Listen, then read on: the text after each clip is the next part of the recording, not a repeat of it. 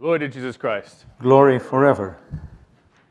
Just like the next man, I like a couple surprises every once in a while in my life. But when you have 4 young children, nighttime is a surprise every night. You don't know what the crisis is going to be necessarily. But when the crying starts, it's probably going to be one of a few things, right? Bodily fluids, thirst, cold, sickness, hunger, maybe a bad dream. It'll stick to the same themes, but you never know what it's going to be from night to night, and it probably won't be consistent. And I think in many ways, as adults, we aren't all that different.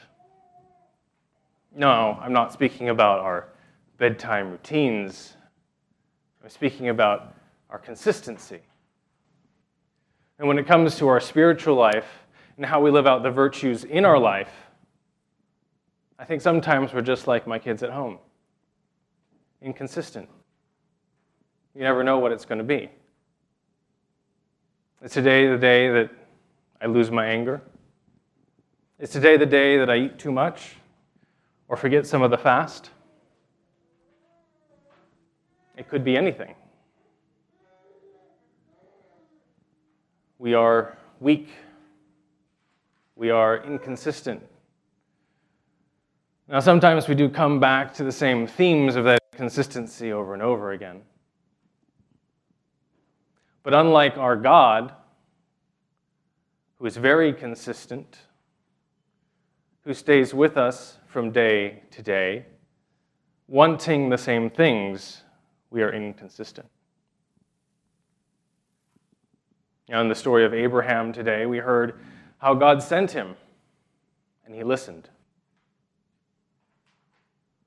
And from the other readings we've had from Genesis, we see that same message coming from God. He's wanting the same thing for mankind from the beginning. From creation, it's the same message from God. And he is consistent in the actions that he takes, the covenants that he makes with us.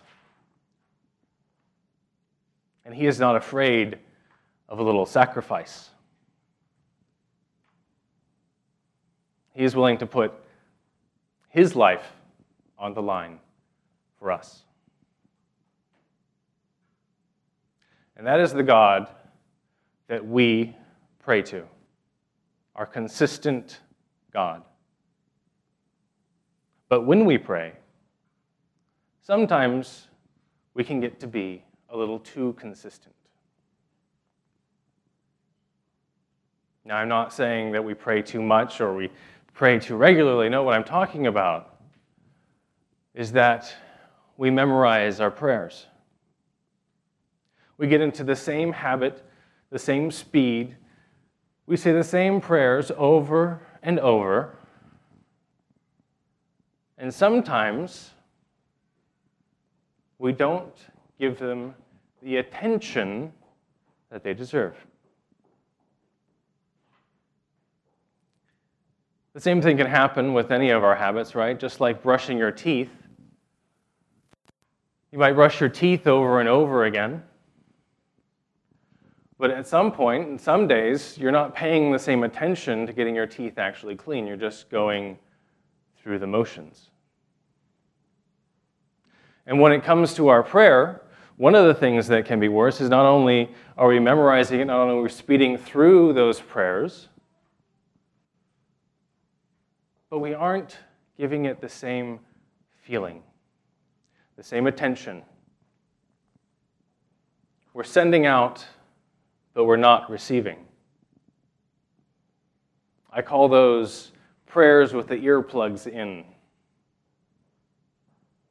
We aren't slowing ourselves down, taking the time to clear the mind, slow the heart, and be attentive. Because if there's one thing, our God, who is consistent, will speak to us if we take the time to slow down and listen. So just like brushing your teeth, you've got to put the work in. Otherwise, you're going to get cavities. With our prayer life, you've got to put the work in, or it's not going to have the meaning. It's not going to have the efficacy. It's not going to give you the results.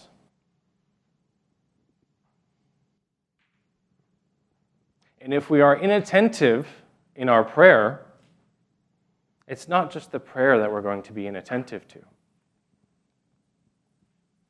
We're also going to be inattentive to all the holy things that are around us.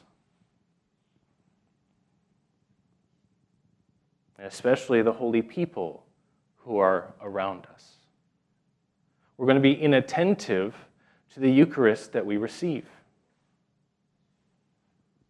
And will we perceive it as what it truly is? Or are we just going to go through the motions week after week? It's what we do. We come to church, we get Eucharist, and we go home. We can't just go through the motions. We have a consistent God who wants a consistent relationship with us. And we need to do our part and give it the attention that it deserves.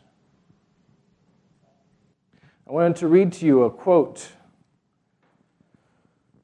a little bit of wisdom that comes from years that I don't have. It's from St. Innocent of America, an Orthodox saint. He wrote, "The Holy Spirit gives true humility. Even the most intelligent person, if he has not the Holy Spirit, cannot know himself properly.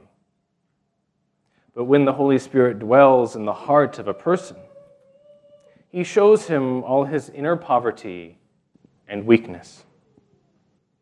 And the corruption of his heart and soul and his separation from God with all his virtues and righteousness, he shows him his sin, his sloth, and indifference regarding the salvation and good of people, his self-seeking in his apparently most disinterested virtues, his coarse selfishness, even where he does not suspect it.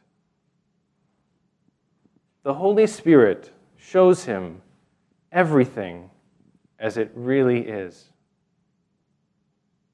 Then a person begins to have true humility, begins to lose hope in his own powers and virtues, regards himself as the worst of men. And when a person humbles himself before Jesus Christ, who alone is holy, he begins to repent truly and resolves never again to sin, but to live more carefully. And if he really has some virtues, then he sees clearly that he practiced and practices them only with the help of God, and therefore he begins to put his trust only in God.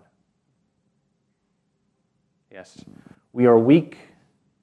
We have an inner poverty, but we are seeking to become rich. But we can only become rich in Jesus Christ. So let us be attentive to our prayers.